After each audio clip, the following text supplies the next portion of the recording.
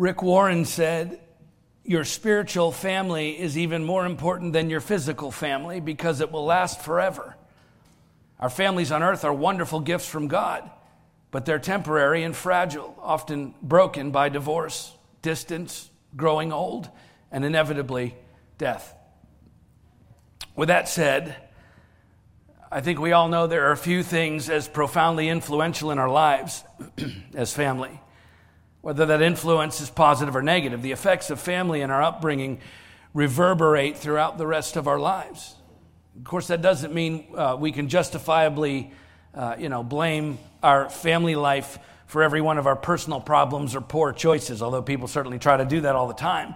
Nor should we necessarily credit family for every one of our successes in life, especially for those who have overcome a difficult family upbringing. Because the truth is, God gives certain gifts and abilities and character traits to each one of us individually, which means we're individually responsible for what we do with those gifts and abilities and character traits, regardless of how we were raised or what our family relationships are like. However, it's undeniable that the dynamics within a family, the degree to which a person is or is not nurtured or cared for or encouraged within that family, right? The existence of or absence of accountability between family members, the use of or lack of discipline, the amount of or lack of affirmation that one receives as a member of that family. All those kinds of family dynamics have tremendous influence in our lives, one way or the other. In fact, in a fairly recent Barna study, nearly 2/3 of Americans polled said that family was the number one factor in their lives in determining their identity. Being an American was second, and their religious faith was ranked third. I mean, clearly, the majority of people, at least in this country, carry the effects of their family influences with them throughout their lives to one degree or another, to the point that our lives are often shaped by those relationships, which can be wonderful as long as your family experience is largely a healthy one. And yet, for some people, the opposite is true because, of course, we live in a broken world, and nowhere does that brokenness show up more than it does in our families, at least in this society. And so along comes Jesus, who not only came to show us the way to the next life, but he also came to show us how to live in this one. And so he invited us to become members of his spiritual family, which turns out is so vitally important and formative in shaping who we become that it actually transcends even our biological family. At one point, when Jesus was speaking to a crowd of people, Matthew says that Jesus' mother and his brothers stood outside asking to speak to him, his biological family. But he replied to the man who told him, "Who's my mother and who are my brothers?" And stretching out his hand toward his disciples, he said, "Here are my mother and my brothers. For whoever does the will of my Father in heaven is my brother and sister and mother." Matthew 12:47 through 50. Look, that wasn't a slight against his biological family in any way, shape, or form. It was simply a true expression of the greater importance of being a member of the family of God. Okay, in the first century Hebrew culture, the biological family reigned supreme in importance. And Jesus actually challenged that notion by making it clear that the family of God was to take precedence even over the biological family. He said, "If anyone comes to me and does not hate his own father and mother and wife and children and brothers and sisters, yes, and even his own life, he cannot be my disciple." Luke 14:26. Now, the word hating, or the phrase to hate in that verse, is an ancient Semitic expression in the Hebrew. It literally meant to love less. The point being, Jesus wanted his followers to understand that, yes, of course, you're to love your biological family. He wasn't suggesting otherwise, and neither am I, by the way. However, being a part of his family must take priority even over our biological families if we're going to be able to fulfill his calling in our lives. That's a little hard for some of us to accept in our culture. Joseph Hellerman, he's an author and New Testament scholar, said it this way. He said, Jesus' relationship priorities help us understand that the church, the family of God, is not here to serve the interests of our family, biological family, its preferences, desires, and needs. Rather, our families are here to serve the family of God. I'm just going to read that again. Jesus' relationship priorities help us understand that the church, the family of God, is not here to serve the interests of our family, its preferences, desires, and needs. Rather, our families are here to serve the family of God. Again, the reason for that is not because Jesus wants us to experience less good things from our biological families. No, it's because he wants us to experience all of the good things available to us as members of the family of God. Which couldn't be any more relevant, by the way, for a group of people throughout history than it is for the American church today, because in many instances, if we're being honest, we've made our biological families our God.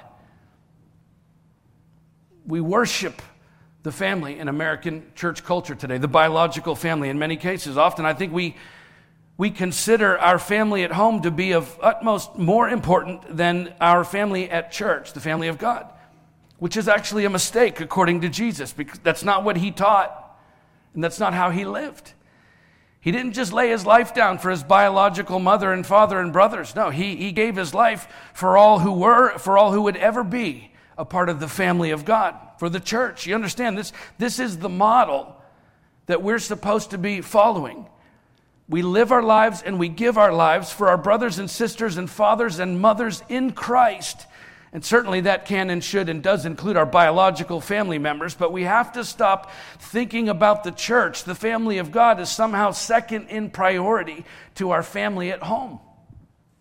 It's not what Jesus taught, and it's not what he modeled in his own life. Because as long as you consider the church a place that you go to rather than a family that you belong to, you're not only missing out on the fullness of God's plan for your life, but you're actually not fulfilling his will for your life, because God's will for your life is the church. The church is what he gave his life for, and the church is what we are supposed to give our lives for. The Apostle John wrote, "By this we know love, that he laid down his life for us, and we ought to lay down our lives for the brothers." 1 John 3:16. That's a direct reference to the family of God, to the church. You understand, this is our mandate. This is the will of God for every single Christian, to devote our lives to him by serving each other, which means the family of God becomes our first priority in this life. And to understand what that looks like, he gave us examples all throughout Scripture, and none better than the one we're looking at today. And again next week in the book of Joshua, as we continue our sermon series, working our way through that book. So my prayer this week in preparing this message has been that this story in Joshua would not only inform us in the way we understand the church, the family of God, but that it would transform us in the way that we actually live our lives as members of the family of God. Because that's the only way the church can do what it's called to do. By the way, that's also the only way you can do what you've been called to do, how you can become what you're called to become. You see, because this family of God is meant to be much more than just a part of your life. It is meant to shape your life, to influence every aspect of who you are, to nurture your growth in Christ as we live out the gospel together until being a member of God's family becomes the sum total of your very identity. And it is then and only then that your God-given destiny in this life can be discovered and fulfilled. You understand? You cannot find or fulfill your purpose in Christ in this life outside of his church. You cannot. You cannot find or fulfill your purpose in Christ in this life outside of his church, because the church is God's plan for this world, which means the church is his plan for your life. And you understand there's no backup plan. The church is it. And so it's vital that we not only understand that, of course, but also that we understand what that means then going forward as members of this family of God, what that looks like practically for our everyday lives, because just like all families are tested at times, this family's no exception, right? We will be tested at times throughout this journey of life together. We have been many times already. So how we respond to one another along the way will make all the difference in the world. First of all, when it comes to our health as a family, and consequently then our health as individuals, right? People who are raised in healthy families tend to be healthier people.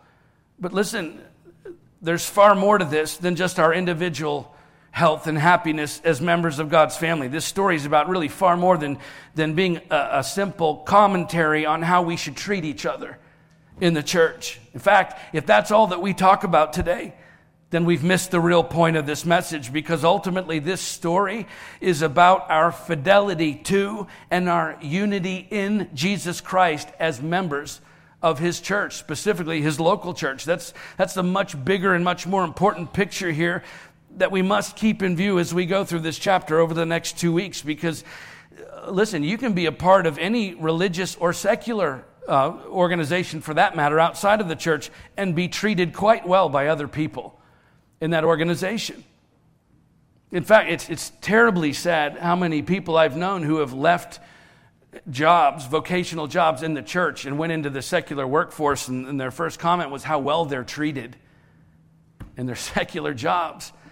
You don't have to become a member of the church to be treated well by other people. And although you certainly should be treated well in the church, of all places, the purpose of that kind of relational health isn't just to make us feel good. No, the purpose of healthy relationships within the family of God is to foster unity among us. Why? So that we can effectively accomplish all that God has set before us to accomplish, because it requires all of us working together. There are no lone rangers in the church. Right? We can only minister to the world around us effectively, and we can only bring glory to God as his family effectively if the family's healthy. Jesus said, "By this, all people will know that you're my disciples." By what? If you have love for one another. John 13:35. In other words, if our relationships within the family of God are not healthy, then we cannot do what he's called us to do. We cannot be witnesses to the rest of the world if we cannot love each other in here. You can't go out and tell someone about the love of Christ if you can't love your brother in Christ. I've said it many times before. Our testimony, according to Jesus, our testimony is at the mercy of our unity, our love for one another. Nothing could be more important. And so in our story this morning and next week, we see the family of God being tested through what ends up being a tremendous misunderstanding, to the point that thousands of them could have died. And yet the way they navigate through that misunderstanding and the reasons given for why they confront and deal with the issue the way that they do, which you'll see, that's what we want to pay attention to as we work through this chapter. So as we go, I'm going to point out several imperatives in order for the church to remain healthy and to remain the priority in our lives that it should be. And these are imperatives that are demonstrated for us by God's people throughout the chapter. So we're going to cover about half of them today through the first half or so of the chapter 22, and then we'll finish the list in the other half of the chapter next week. So let's turn there together to Joshua chapter 22, and we'll begin by reading verses 1 through 5. So Joshua chapter 22, verses 1 through 5. At that time, Joshua summoned the Reubenites and the Gadites and the half-tribe of Manasseh and said to them, "You've kept all that Moses, the servant of the Lord, commanded you, and have obeyed my voice in all that I've commanded you. You've not forsaken your brothers these many days down to this day, but have been careful to keep the charge of the Lord your God. And now the Lord your God has given rest to your brothers as he promised them. Therefore turn and go to your tents in the land where your possession lies, which Moses, the servant of the Lord, gave you on the other side of the Jordan. Only be very careful to observe the commandment and the law that Moses, the servant of the Lord, commanded you, to love the Lord your God, and to walk in all his ways, and to keep his commandments, and to cling to him, and to serve him with all your heart and with all your soul." So back in Numbers 32, Moses says to the Reubenites, the Gadites, and the half-tribe of Manasseh, otherwise known as the Transjordanian tribes, that if they will cross over the Jordan with the rest of Israel and fight with them in order to subdue the land west of the Jordan, then they, the Transjordanian tribes, will be given the land of Gilead, the land east of the Jordan, as their own inheritance.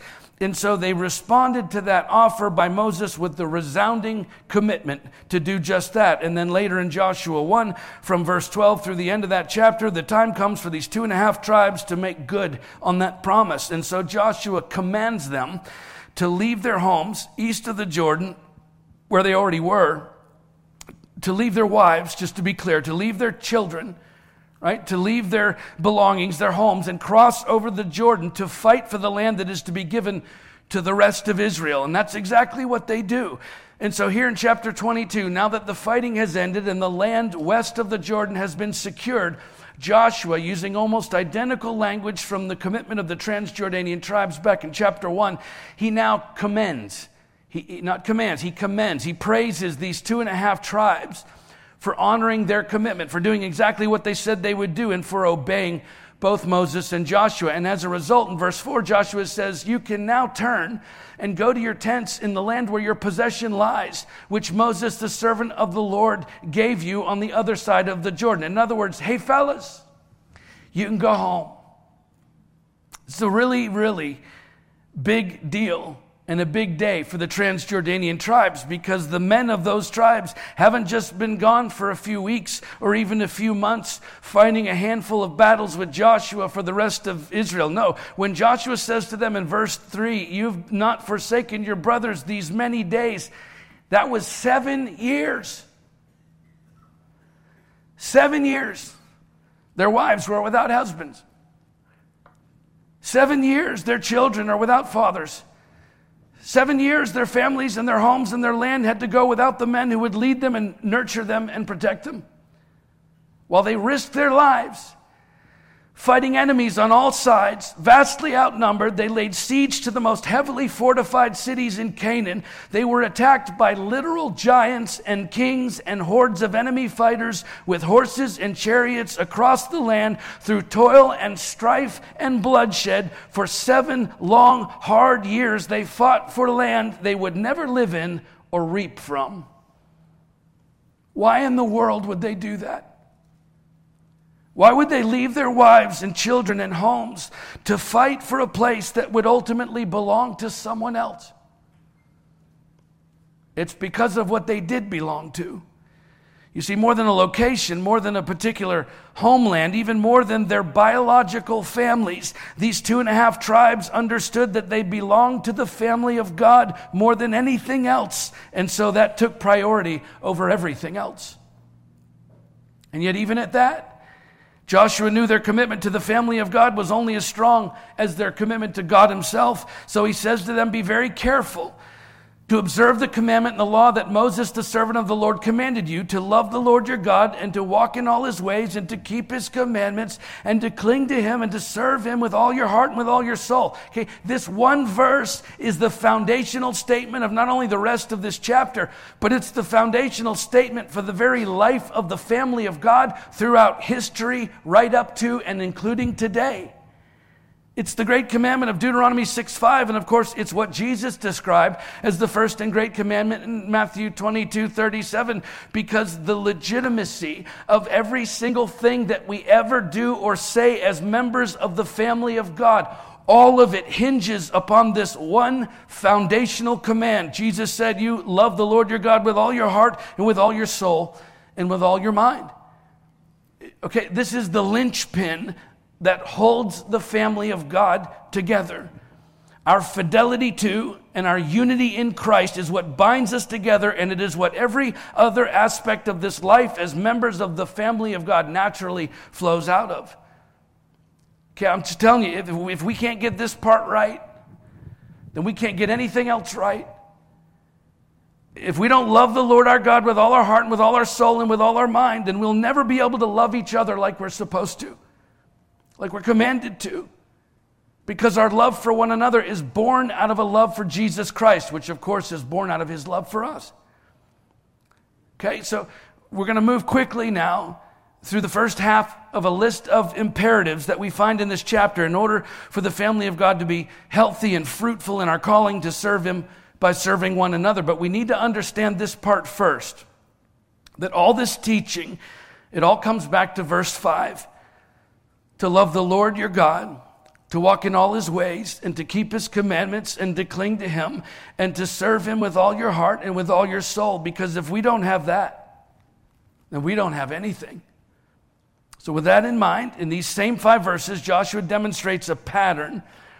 And actually, we find the pattern throughout the Bible. Anytime a member of God's family is about to impress upon another member of that family some essential teaching or some important instruction that they must follow, right before Joshua very directly, by the way, very forcefully commands them to love and follow God in verse 5, he takes the time first to encourage them. He commends them, before he commands them. He says, you've kept all that Moses, the servant of the Lord, commanded you and have obeyed my voice in all that I've commanded you. You've not forsaken your brothers these many days down to this day, but have been careful to keep the charge of the Lord your God. These are heartfelt words of gratitude and genuine affection by Joshua for these Transjordanian tribesmen, which we would do well to learn from, okay? Because being members of the family of God means we encourage one another. We commend one another before we command one another. It's not manipulation, by the way. That's not being passive-aggressive. Actually, it's a biblical pattern. The Apostle Paul spends 3 chapters in 1 Thessalonians commending or encouraging the church there before he ever begins to command or instruct them. We find the apostles Peter and John doing the same thing in their writings, and even Jesus in Revelation 2 encourages the members of his family before commanding them or teaching them. He commends them. He encourages them. It's the difference between encouraging fidelity and faithfulness among God's people and exacting fidelity or faithfulness among God's people. Put another way, it's the difference between obedience to God's word that is motivated by love within the family of God, or obedience to God's word that is motivated by legalism by the family of God, within the family of God. Okay, I'll just tell you, a large portion of my generation who grew up in the church has rebelled against the church in our culture, left the church because of what we perceived as legalism. It's saying to someone, I want you to do this because I said so, rather than I want you to do this because I love you. And as a result, much of a generation of people has walked away from the church. Legalism, which by the way is nothing more than manipulation, that may work for a season, but not over the long haul. Okay? Jesus did what he did for us because of his great love for us. And if that isn't the overwhelming message that people are getting from us, then we cannot expect them to follow our teaching. Listen, if you want to be critical of someone in the church, there's something you don't like about what they're doing or how they're doing it or how something's being run, and you lead with that, you won't get very far.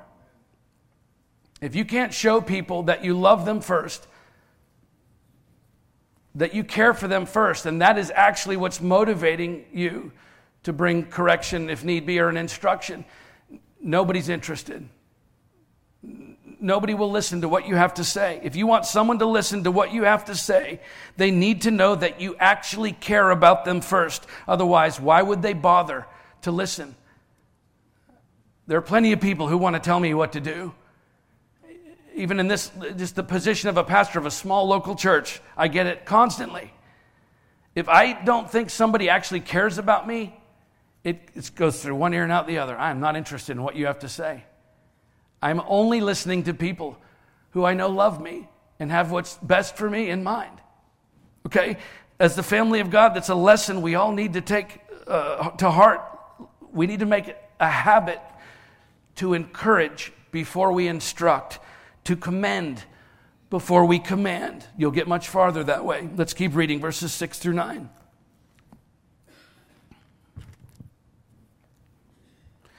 So Joshua blessed them and sent them away, and they went to their tents. Now to the one half of the tribe of Manasseh, Moses had given a possession in Bashan, but to the other half, Joshua had given a possession beside their brothers in the land west of the Jordan.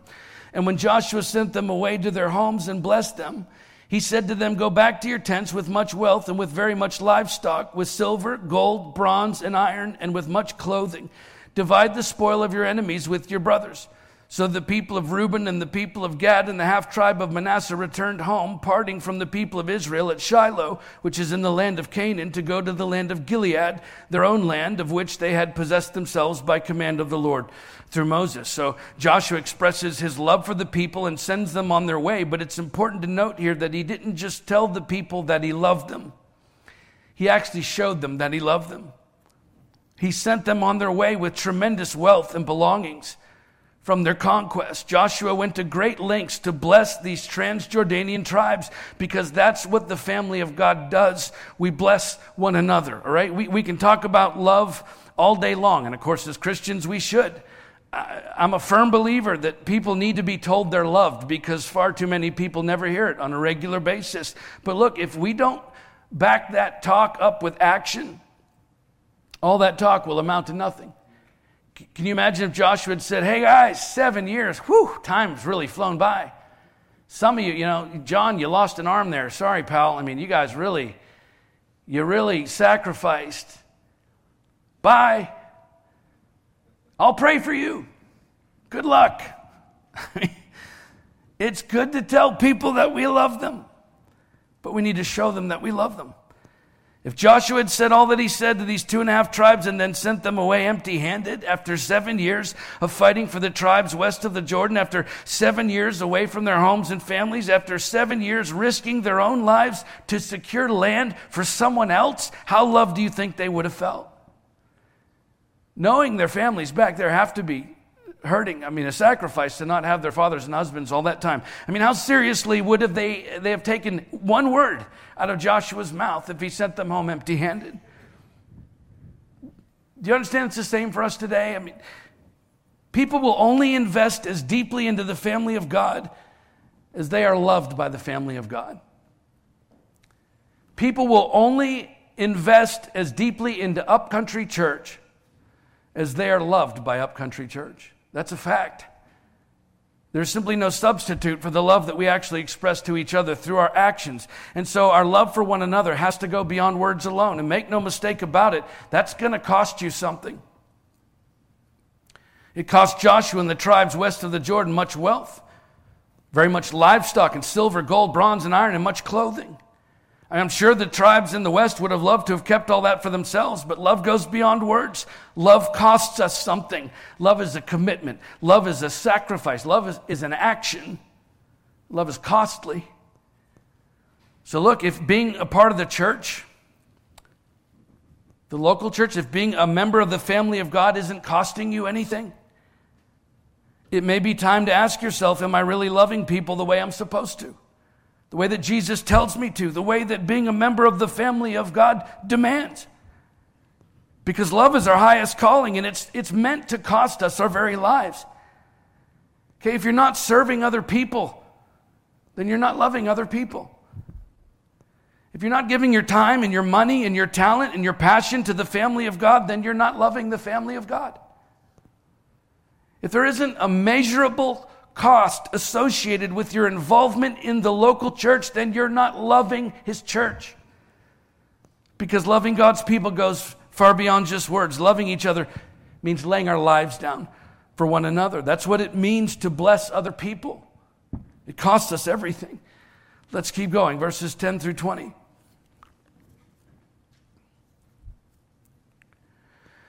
And when they came to the region of the Jordan that is in the land of Canaan, the people of Reuben and the people of Gad and the half-tribe of Manasseh built there an altar by the Jordan, an altar of imposing size. And the people of Israel heard it, said, behold, the people of Reuben and the people of Gad and the half-tribe of Manasseh have built the altar at the frontier of the land of Canaan in the region about the Jordan on the side that belongs to the people of Israel. And when the people of Israel heard it, the whole assembly of the people of Israel gathered at Shiloh to make war against them. What? Then the people of Israel sent to the people of Reuben and the people of Gad and the half-tribe of Manasseh in the land of Gilead, Phinehas, the son of Eleazar, the priest, and with him 10 chiefs, one from each of the tribal families of Israel, every one of them the head of a family among the clans of Israel. And they came to the people of Reuben, the people of Gad, and the half-tribe of Manasseh in the land of Gilead, and they said to them, thus says the whole congregation of the Lord, what is this breach of faith that you've committed against the God of Israel in turning away this day from following the Lord by building yourselves an altar this day in rebellion against the Lord? Have we not had enough of the sin at Peor, for which even yet we have not cleansed ourselves, and for which there came a plague upon the congregation of the Lord, that you too must turn away this day from following the Lord? And if you too rebel against the Lord today, then tomorrow He will be angry with the whole congregation of Israel. But now, if the land of your possession is unclean, pass over into the Lord's land where the Lord's tabernacle stands, and take for yourselves a possession among us. Only do not rebel against the Lord or make us as rebels by building for yourselves an altar other than the altar of the Lord our God. Did not Achan the son of Zerah break faith in the matter of the devoted things, and wrath fell upon all the congregation of Israel, and he did not perish alone for his iniquity?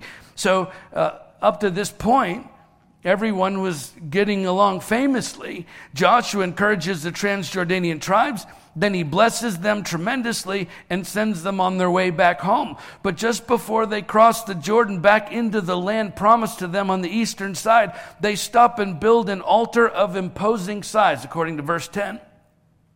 As soon as the rest of the people of Israel hear about it, they gather to make war against the 2.5 tribes. What an amazing turn of events. They just finished fighting for each other for 7 long, hard years, and now they're about to fight against each other because of an altar. What's the big deal? Well, back in Leviticus chapter 17, verses 8 and 9, the people of Israel were strictly forbidden to sacrifice offerings to God anywhere other than the tabernacle. In other words, their worship was to be centralized as they gathered at the tabernacle together. There was to be one altar, one faith, one family of God. So the building of this altar appeared to be a turning away by the Transjordanian tribes from the law of Yahweh, the God of Israel, and the rest of the family of God, which the temple was meant to bring them together. So this is a direct affront to the unity among the family of God. And then in Deuteronomy 13, 12 through 15, God's people are instructed to strike down with the sword all the inhabitants of any town that turn away from God. So this move by the tribes west of the Jordan to make war against the tribes east of the Jordan actually had nothing to do with them suddenly hating the eastern tribes. You understand? It had everything to do with their love and devotion to God and His Word. It goes back to verse 5 for their motivation, because this move by the eastern tribes appeared to those in the west as nothing short of apostasy. This looked to them like a direct attack on the purity of God's Word and the purity of His worship. And so they're simply obeying His Word on the matter by preparing for war. That's how much they love God. They're willing to now go to war with the very people they just spent 7 years fighting with side by side. John Calvin, referring to this passage, once wrote, "Here then we have an illustrious display of piety, teaching us that if we see the pure worship of God corrupted, we must be strenuous to the utmost of our ability in vindicating it." You see, this is actually, it's an astounding picture of the commitment of the people of God to observe the commandment and the law that Moses, the servant of the Lord, commanded you, to love the Lord your God and to walk in all His ways and to keep His commandments and to cling to Him and to serve Him with all your heart and with all your soul. This is the ultimate picture of the family of God holding one another accountable to His Word. And so just before mounting their attack, they send a delegation led by Phinehas to question the eastern tribes and hopefully avoid an all-out holy war with their own people. And the fact that they sent Phinehas, by the way, is significant, because Phinehas was the same man who stopped a plague that was sent by God on the people of Israel back in Numbers 25 when they began worshiping other gods and prostituting themselves with the Moabites. It was a plague that killed 24,000 Israelites and promised to kill many more until Phinehas, the high priest's son, in his zeal for the Lord, takes a spear and he runs into the tent of one of the chief's sons who had brought a Moabite princess home with him, flaunting it in the face of his fellow Israelites. And so while these two are in the tent having intimate relations, Phinehas, a very young man at the time, runs into this chief's son's tent and sends his spear right through the middle of both their bodies, killing them, of course, and immediately ending the plague. Now, you can be sure of one thing. Everyone in Israel after that knew exactly who Phinehas was. And they knew what he'd done. Everyone knew about this incident where he stopped the plague and how he did it. In fact, it's even referred to directly in verse 17 here that we just read in Joshua as the sin at Peor. It's a reference to this story. And so the fact that Phinehas was the one leading the delegation to the eastern tribes was no coincidence, and it was certain to strike fear into their hearts the moment he showed up. And that was certainly the intention, to let the eastern tribes know how serious the western tribes were about this apparent breach of God's word. And yet, with all of that in mind, the fact that they sent a delegation first before sending their army speaks volumes about their desire to end this conflict peacefully with their brothers, which is exactly what holding each other accountable is supposed to look like then and now. Being a member of the family of God means we hold one another accountable, which ultimately is a great act of love both for God and for his people, because the purpose of holding one another accountable is always restoration. It's bringing someone who is outside of God's will back into fellowship with God and his family. So before we ever bring discipline or consequences for someone else's behavior, the biblical pattern is to confront the offending person first, to make sure first that we have an accurate understanding of what's been done. So we don't pick up the phone and call our friends and talk about what somebody said or what somebody did. You go to that person first. And then if that doesn't work, through a delegation of fellow believers, we give an opportunity for repentance if needed and restoration. It's only after that, all of that has been rejected, that there's discipline. It's a pattern, again, throughout the Bible. In Matthew 18:15-17, Jesus said, if your brother sins against you, go and tell him his fault between you and him alone. If he listens to you, you've gained your brother. But if he does not listen, take one or two others along with you, that every charge may be established by the evidence of 2 or 3 witnesses. If he refuses to listen to them, tell it to the church. And if he refuses to listen even to the church, let him be to you as a Gentile and a tax collector. Paul said, warn a divisive person once, warn him twice, and then have nothing more to do with him. It's the same pattern. In other words, when a member of the family of God is acting outside of God's will, before you boot him out, before you confront him with the whole congregation, first you confront him alone. If that doesn't work, then with a delegation of believers, you find out the truth about what's happened and you give him an opportunity for repentance and restoration. That's always the point. It's only after a refusal to listen, even to the congregation, that he's cut off from the family of God. This is what Jesus is describing. It's excommunication from the church. But you understand the motivation even behind church discipline. And excommunication is always the restoration of the one who's brought an offense against God and his people. It's for the person to feel the full weight of the church turning away so that they'll repent and come back. That's what was happening here with the confrontation between the western and eastern tribes. In fact, so disposed toward peace and restoration are Joshua and the western tribes. They make an offer to the eastern tribes in verse 19 that if they're unable to serve God east of the Jordan, then come over and take land among us on the western side. We'll make room for you where the tabernacle is, and you can make your sacrifices there where you ought to, rather than remain in the east of the Jordan and continue sinning against God. And I'm telling you, just as Joshua and the rest of Israel had an obligation to hold the Transjordanian tribes to account for their actions according to God's word, we have an obligation today to hold one another within the family of God accountable to God's word. The Apostle Paul said, what have I to do with judging outsiders? Is it not those inside the church whom you're to judge? 1 Corinthians 5:12. In other words, when it comes to the world, we as Christians, we're not to judge anybody. We're not to hold the world accountable for being the world. We're most certainly to be honest with the world about sin and God's grace and the need for repentance, but we don't judge the world. Listen, we don't discipline the world. No, we're just supposed to love the world by telling them the truth. But inside the church, within the family of God, we're absolutely called by God's word to hold one another accountable to God's word, which is one of the most loving things, by the way, you could ever do for your brother or sister in Christ. And it's also one of the most unpopular teachings in all of Scripture within the church today. Nobody in our culture, including Christians, wants to be told what they should or shouldn't do.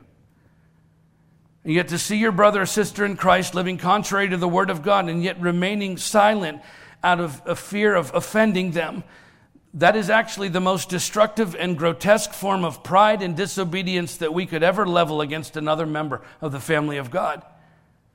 I'm telling you, we need to learn to swallow our pride, get over our fear of offending others, and start telling our brothers and sisters in Christ the truth about sin and repentance.